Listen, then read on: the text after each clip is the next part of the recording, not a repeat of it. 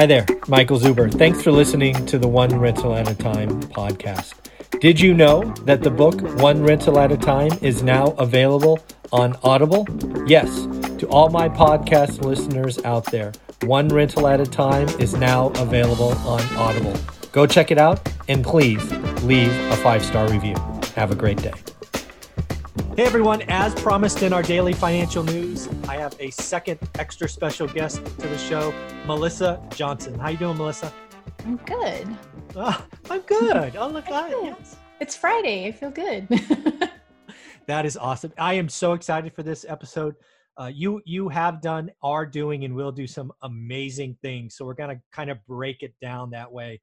The first thing I saw in your story is, yeah, you're the only person I know, and I know lots of people in the real estate space that have flipped 1,000 homes and raised 5 kids while doing it. So shout out Mom Power. Shout out all the ladies out there.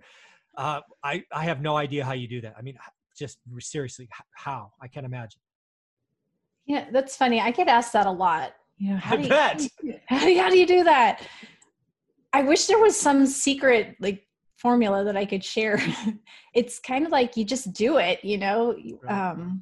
What other alternatives? I don't think I'm gonna take care of my kids today. Yes, right. Put them in the room, throw water and food on the ground, and then just clean up later. Yeah, they're fine. They're animals. No, my kids are awesome. I love them. And I will say, you know, it has been a challenge. It wasn't always easy. It wasn't all, you know, roses and rainbows, definitely. But it's funny how when you really want to do something, how you can build your life around that. Yeah. And that's really what I did. So knowing that there are seasons of your life, especially with parenthood, you know, you go through that season where they're younger, and it's just really, it is tough to get things done when they're like that. I like telling the story about my daughter. Like, she'd always climb in the back of my chair, you know, and just, the whole time I'm like rocking because she's pushing on the chair and, yes, you know, drawing on my desk with her crayons and, you know, hollering when I'm on the phone with people. And, you know, that's a special time, but you know, eventually they grow past that, and then you're able to, you know, focus more in on, you know, the work and things like that. But I tell you one thing it does do is it makes you way more efficient. You know, when you know you've got nap time is that's for an hour. You better get everything you can done in that hour. You better make sure you're doing something important at that time. Focus is good. Yeah. Focus is good. Well, let's put some fence posts around this, because it sounds really cool to say flip 1,000 homes and raised 5 kids. So let's do the kids first. How old is the oldest and the youngest? You're going to love this. The oldest is 28. Okay. The youngest is 8. Huh. Okay. So, and then, okay. So when did you start? When was your first flip? And then I'm guessing your last flip was sometime this year. So when did you start? Started in 2003. Oh, so just about the same time we did. Okay. So almost 20 years, roughly, just rounded. Yeah. Okay. Yeah. So close to 20 years in the business. Yeah. 17, if you want to be technical. Yeah, I say 20 at this point. Once you're past 16, it's just rounding to 20. It's just 20 years. So, okay. So so when you were flipping your first home, you obviously had at least one. So how many did you have when you started? Sorry. I'm just trying to tie it together. Yeah. So when I started, there were 3. Okay. So you start with 3. Mm-hmm. And then I'm trying to figure out the timeline. So you have 3 in 2003. When does 4 and 5 come? 4 and 5. 4 came in 2008, which was a special time also, as we all know. Absolutely. And then the last one was 2011. All right. And then you're flipping homes. Were they all in were they all in Texas, San Antonio, or were they, are you, okay. So regional? I've always focused one market. That's my jam. I know this market so well, and I'm not interested in going to other markets. I like it here. Yeah. Why would you at this point? I mean, what's the point? I feel the same way. It's funny that you bring that up. In about 2008, this is going to be a fun conversation because we both started at the same time. We both saw the run up, the crash, the return. This is going to be fun. So in 2008, right before the crash happened in my market, which is Fresno, California, I had a choice. We were doing 1031 exchanges because housing was just crazy priced. So we actually flew to San Antonio we did like Dallas and Austin and Nevada, but we spent the most time in San Antonio. And I remember the beauty marks on some of your homes. That was what the agent called them. I call them cracks. He called them beauty marks. I thought that was interesting marketing. That's what he called them. I like, that's creative. Yeah, we just did 1031s, and we went to apartments instead of going to Texas, and it worked out.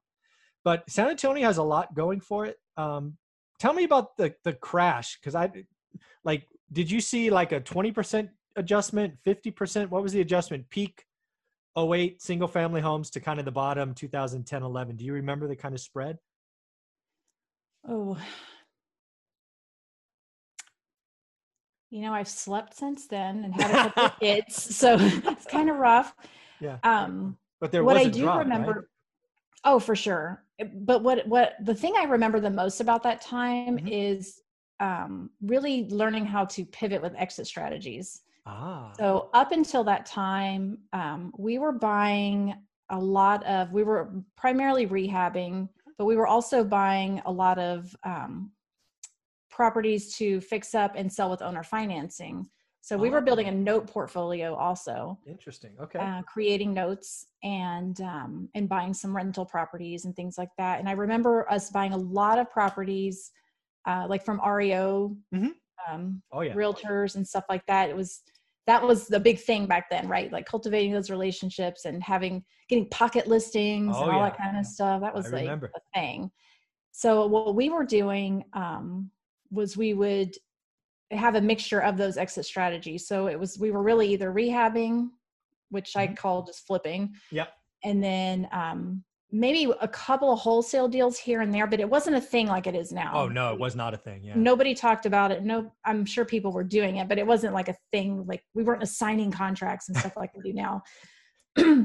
But we did like close on some and turn around and sell them and didn't do. Yeah, you close on a good deal and somebody wants one for 20 grand, you take the quick 20. I mean, it's right. It's a yeah. thing, So we did a few of those. Yeah. But creating those notes and then doing those flips and working with agents, and we've always done our own marketing. So we were always marketing to sellers anyway. Yeah. But what was so great about that time was we would create these notes and then we would sell them. And it was a great time for that. I mean, we would get we were getting like 92%, on those notes. Yeah. So just so in case folks don't understand what she's doing, let's just do simple math. You sell a house, 100K, I don't know, 5K down, whatever it is. The note's 95 grand. It has an interest rate, a term, the borrower has a credit rating, all of that stuff. There are people that buy notes, and then you as the owner of the note sell it at a discount. What she's saying is she gets 92% of face value now versus, years down the line. So that's a pretty, I'm guessing most of it was 30-year paper, or was it 5-year arms, or 30. what were? Yeah. 30. Wow. 92. Yeah. We typically set it up on a 30. That's what that really reduces your refi risk. So that's what I would have assumed. Yeah. Yeah. We had a note buyer that we were regularly selling notes to at that time also. Wow. But, then the crash happened and then we had like all these properties and nobody could qualify for a bank loan. I remember. And then I had my daughter, and I remember that Christmas of 2008 because she was born in June. Okay. And that by the end of the year, you were really starting to see. I remember things vividly. Yeah. And I just remember, sitting there and going, are we going to be able to buy Christmas presents for the kids this year? And now I got this baby, and just, having that stress in the back of my mind. And then like properties that we couldn't unload. Yeah. Nobody was buying notes anymore. Nobody was buying, conventional or FHA or anything like that. The saving grace though was being able to pivot with the exit strategy of just, we did create notes, but then we started doing more wraps. So we were wrapping the notes just to move the property, and holding the notes. And that was actually a great time for us as far as building up our note portfolio. It didn't leave a lot of cash for us, which was hard, but it set us up for success down the road when those notes paid off. So we were doing like short-term wraps. So buy the property, finance that for 5 years, turn around, sell it on the 30-year. Yep. Very cool. Wow. So I want to go back to the beginning just because I got so enamored with the '08 crisis, just because we both experienced that pain. So go back to '03. How does this journey start for you? Do you just jump in full time? Do you and your husband go, we have full-time jobs, we're going to do this one thing, and then it becomes this bigger thing? Or how's the beginning for Melissa? Yeah, that's pretty much how it went, the second scenario. So we were working full-time jobs. And they were, it was that whole, like, it was a stable, good job, good benefits, working for the government. I mean, you don't get much better than that. It's like easy work. But it was boring, it wasn't an exciting, fun thing to do. And, my husband at the time, we decided, well, we're going to do this real estate thing because his father was doing it. And we were just watching him kind of go through that. And, he had used to be a contractor, and then he gradually started buying properties. And we were just like, man, he's got the best life ever. He gets to just work when he wants. He's always driving around in his RV, going places. And, that would be great. All right. And I had no background in real estate at all. I thought at one time, actually, when I thought about it later, I had forgotten about this small, quick point in my life where, because I'm from Houston originally. And I remember thinking, I was buying my first house and thinking, it'd be cool to be a realtor. They just seem so cool to me, like driving around all day in her Lexus and like showing properties. And I'm like, that seems like fun. Yeah. But then I didn't do anything with it. It just kind of sat there. But then when that came up again, but this was a whole different thing. Being an investor is not the same thing as being an agent. It's two different mindsets. Yeah, they're very loosely connected. They're in the same ball game, I guess, but they're different. So you remember the first deal? I do remember the first deal. All right, the first few deals. Let's share the first one. It's always fun to look at the first one. So what'd you buy it for? What'd you do to it? What was the exit? What happened? Oh man, it was just one of those deals. So I don't remember like the specific details just because it's been so long, but it was a really cool house in a great area. And it was very like cute and everything. And so because our mentor was a rehabber, our initial, we were going to be rehabbers too. We didn't know any other way at the time. Just cool. We're going to buy rentals and rehab houses. There you go. And so that was initially supposed to be the exit strategy. And I don't remember all what happened, but basically what it was we were trying to buy the property. It was half burned. Oh, yeah. Heavy lift. Yeah. Actually, we did like so many burnouts our first year. That's what we start calling them, burnouts, just firehouses. Yeah. And this one had caught on fire, and the people got one of our crappy postcards that we had sent them. It had like clouds and like dollar signs falling from the sky or something. It was real bad. But it worked. Yeah, clearly. So she called us up. We go over there. We get under contract. Well, then it turns out that there's an issue, I think, with the deed or something like that. So the way it all shook out at the end was we ended up flipping a piece of paper to an attorney. Got it. And we got the check for that. So we didn't even touch the property. And there was a whole bunch of issues. Like the people had gotten the insurance money and they didn't fix the house. They bought another house and documents were lost and not filed properly. And there's like all the things. Just a mess. Yeah. It was a mess. So we flipped a piece of paper in the end. Okay. And I distinctly remember getting that check from the title company at closing, because that's when they still gave you the checks. They didn't wire. And I looked at that thing and I was like, man, this is my whole year what I take home, and this one freaking check for a piece of paper. And it just blew my mind. And after that, you were hooked. I was hooked. All right. So some is good, more is better. I'm always curious, right? To flip 1,000 homes, I mean, just rough math, 20 years times 50, that's 1,000. I mean, how soon were you doing 50 homes a year? I mean, it took a long time to get to that. I would think so. I would hope so. That was not a fast process. It was very slow, but what turned that around, what made it possible was building a team. There we go. Was realizing, there came a point where, if we want to grow this thing, we can't do this on our own. It's just not scalable the way it was. And it was fine for a long time. And that's the other thing I do want to say, like with the whole raising of 5 kids, we made that business fit our life. So we could have done a lot more deals, I'm sure, at that time of life, but being so wrapped up in raising a family and doing all that. And, you know, we just did what we needed to do. Of you know, course. we didn't do any more than that. But then, you know, they got older and we had other projects that we wanted to take on and start other businesses. And so that was really a turning point, is just hiring and growing a team. Yeah. I'm always curious, you know, your journey is impressive. Most people can't fathom doing 50 homes a year. When did you get to 12? Because that seems to be what most people think is possible, right? The kind of one a month. You know, it's never works out that evenly, but how soon did you go from that first flipping of paper to where you did 12 in a year? Was it year 3, year 4? I would say probably about year 2 to 3. Okay. Because what happened was we were still working at our jobs. Yep, of course. Full time, and then doing real estate part time. So we were doing deals already while we were still working. Mm-hmm. But then my husband ended up getting laid off. Okay. And so that, you know, he's like, we'll just do this full time. Exactly. And I was scared, you know, and I was actually still working for a few months. And so I just remember just like hating him so much that, you know, like, you're out there just doing whatever and I'm still in the cubicle, and I was just jealous, you know? Yeah. Envious. But, yeah. But after a few months, you know, I finally said, you know what, forget it. Like, this isn't fair. I want to do it too.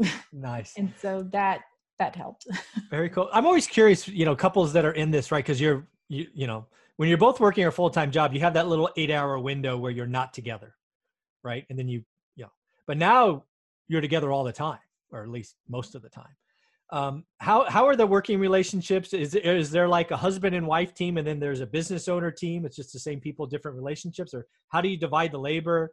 How do you keep everyone happy all the time? That's a lot of togetherness. Yeah. Well, you don't. So I should probably, maybe this isn't the best time to mention the fact that I'm not married anymore. Oh, that's okay. So, I mean, stress happens. So that happened, you know, but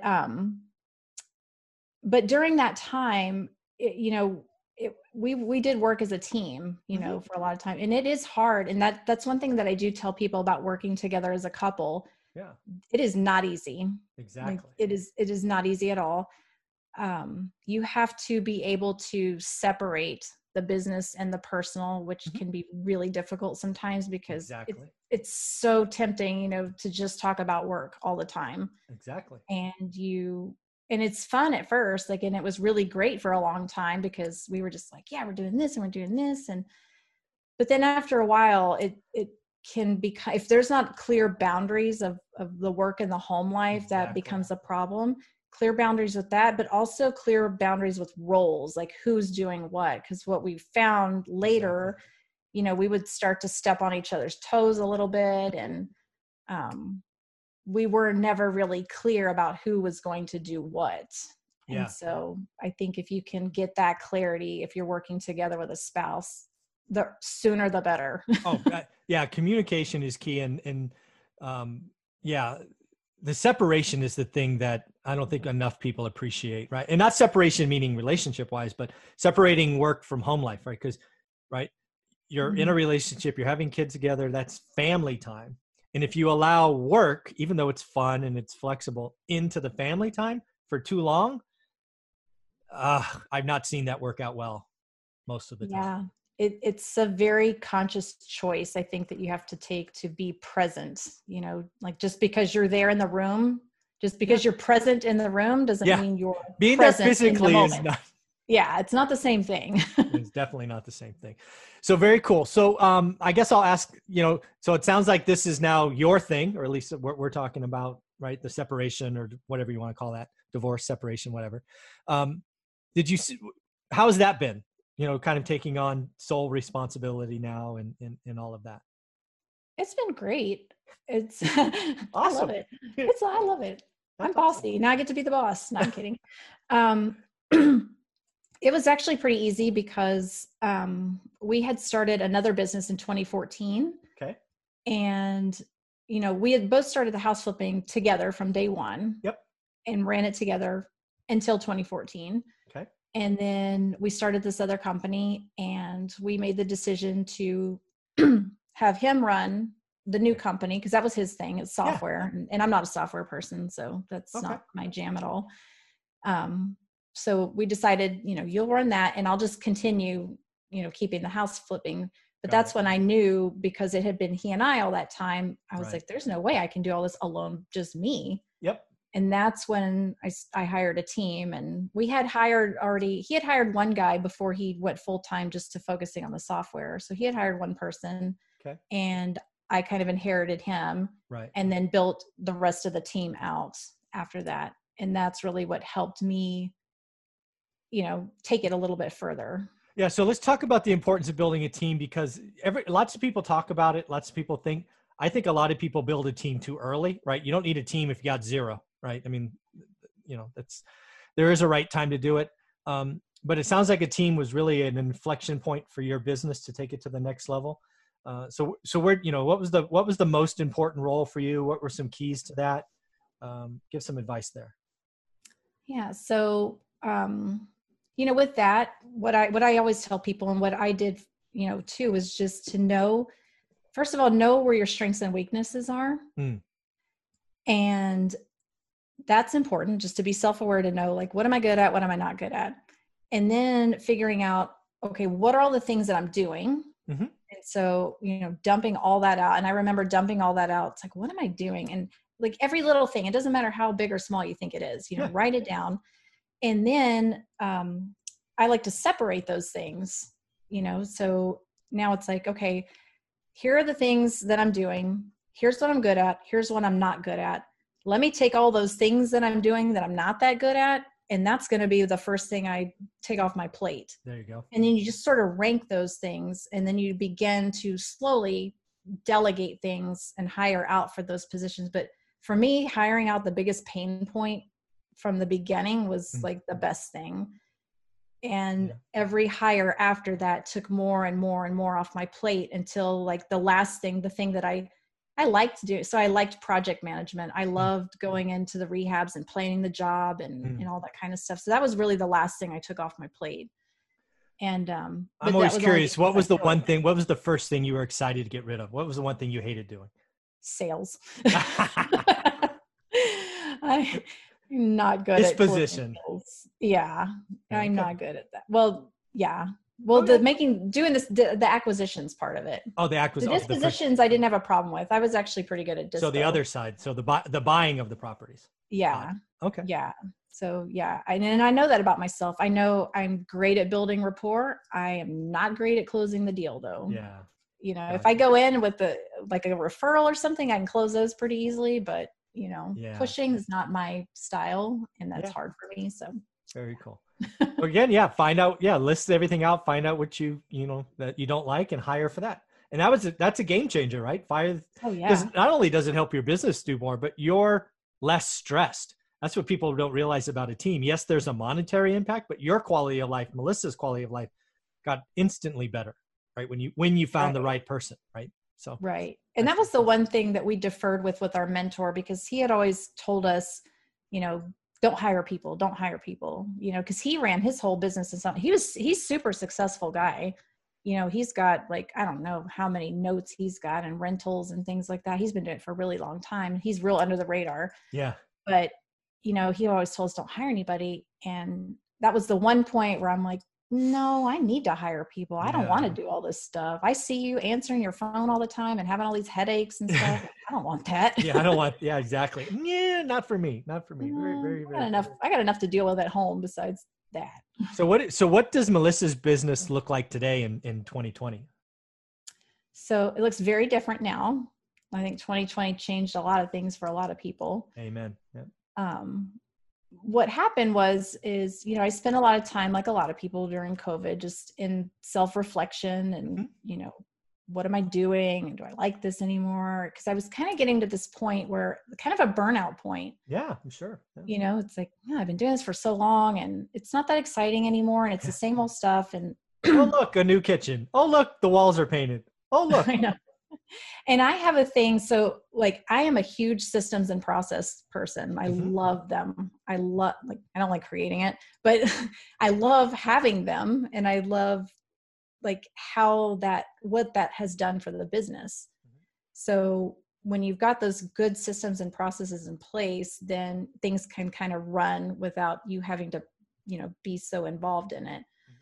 And so things were going, but then I realized, this isn't really my passion. Okay. And what I started finding was that talking to people about their business was getting me more excited. Like, what are you doing? What problem are you having? Let's talk about it. Let's see if we can figure something out. I'm a problem solver. I'm a creative thinker, and I love that stuff. And I like helping people.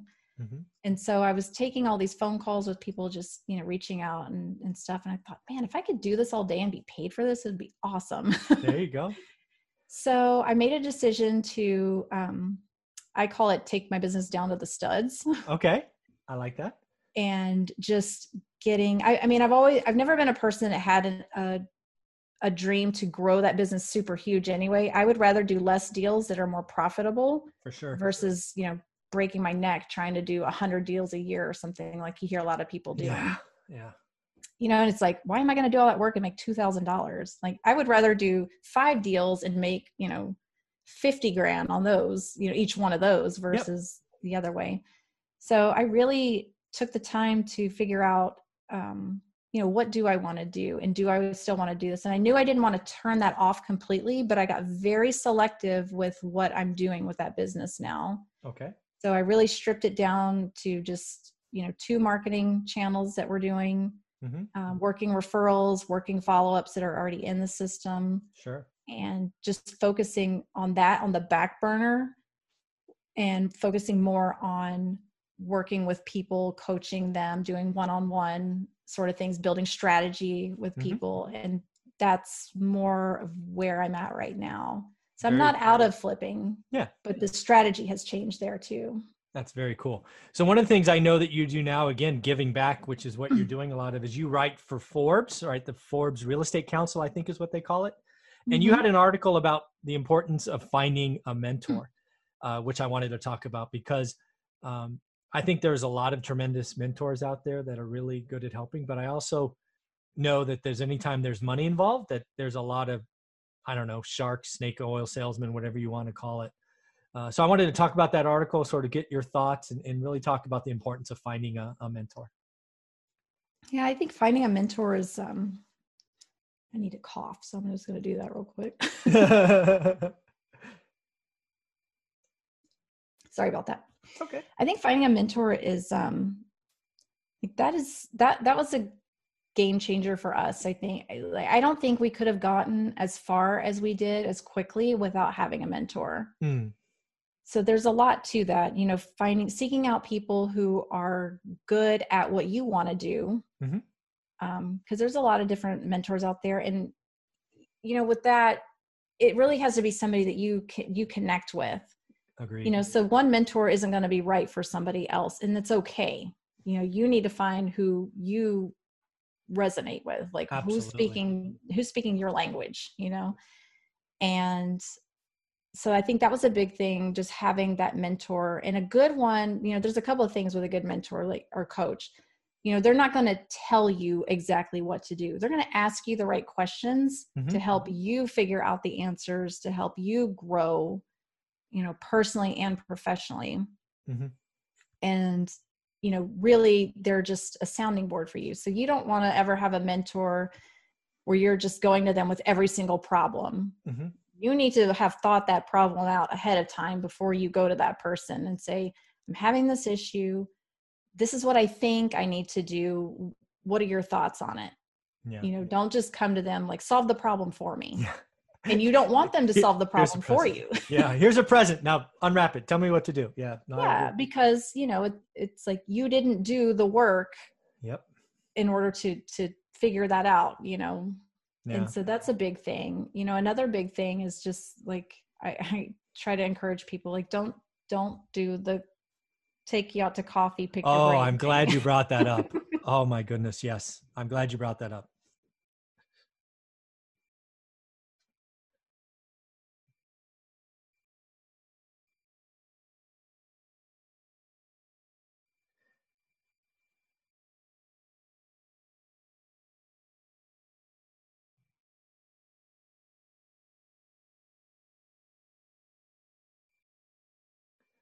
Oh, there she is.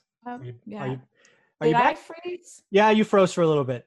Oh, because you're frozen too. Oh, hold on a minute. That's okay. I got you back now. Okay. We'll see if Josh could cut that out for us. It's okay. Yeah. So you were talking about taking us out to coffee. That's not a great strategy to find a mentor, right? So let's talk about that.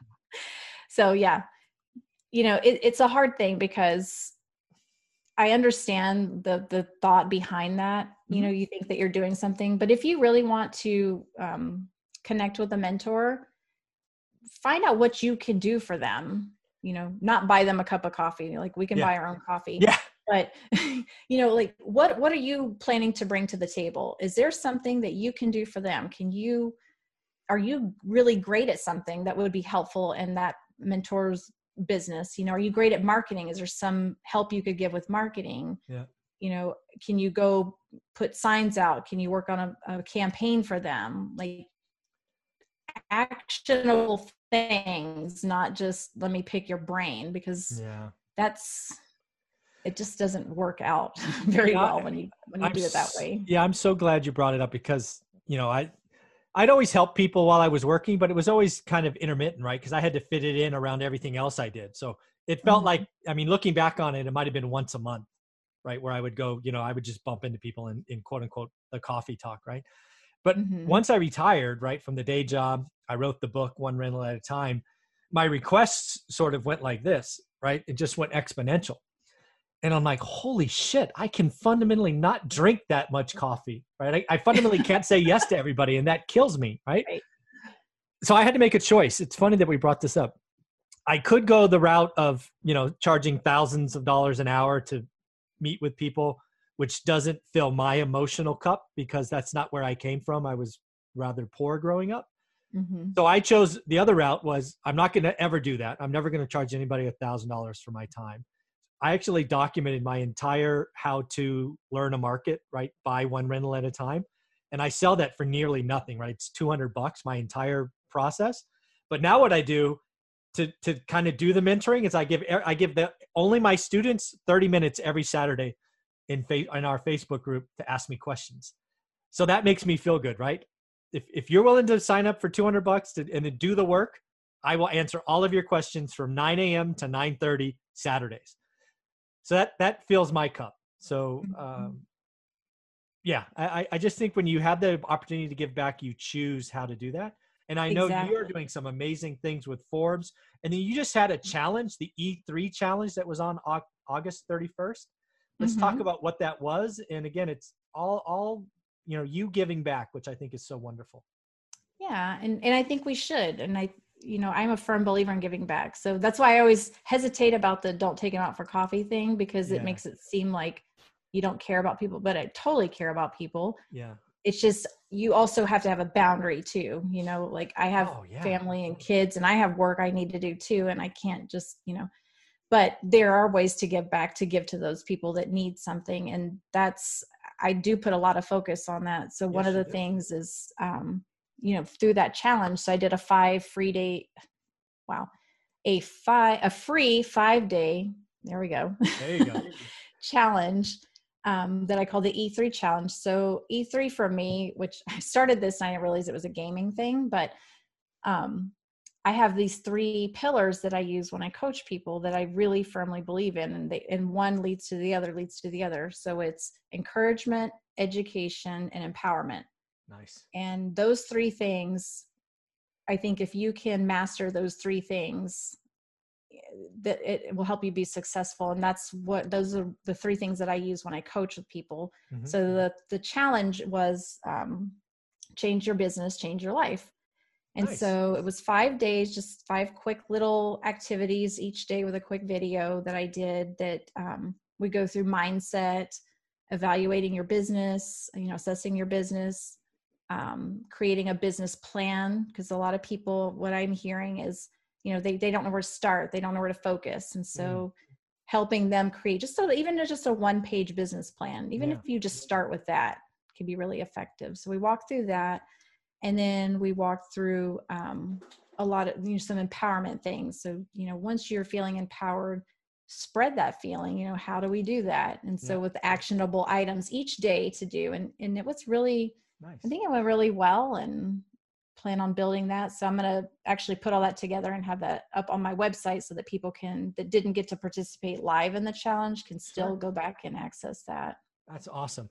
So how can people follow you, and then learn more about what you're offering? Because there's a lot of people that watch this channel that can look at what you've done the last 20 years and go, you know, I think she could help me. I think and people are going to connect with you. You're very easy to, you know, speak with and fun. So how can people follow you, and then where can they go check out more about your coaching? Sure. So follow, I put a lot of content on Instagram. Okay. So that's Melissa Johnson 8, just the number 8. It's my favorite number. So I usually have an 8 somewhere, everywhere on everything I do. Nice. That's on Instagram. I'm also on LinkedIn. And then I have a business Facebook page, just Melissa Johnson REI. And then I just launched my website. So that's themelissajohnson.com. And that's got links to, I just launched a podcast also. Nice. So been real busy, but the podcast links are there. So you can listen, you know, iTunes, Spotify, whatever, those are all there. And just a little bit about me and the coaching and stuff like that.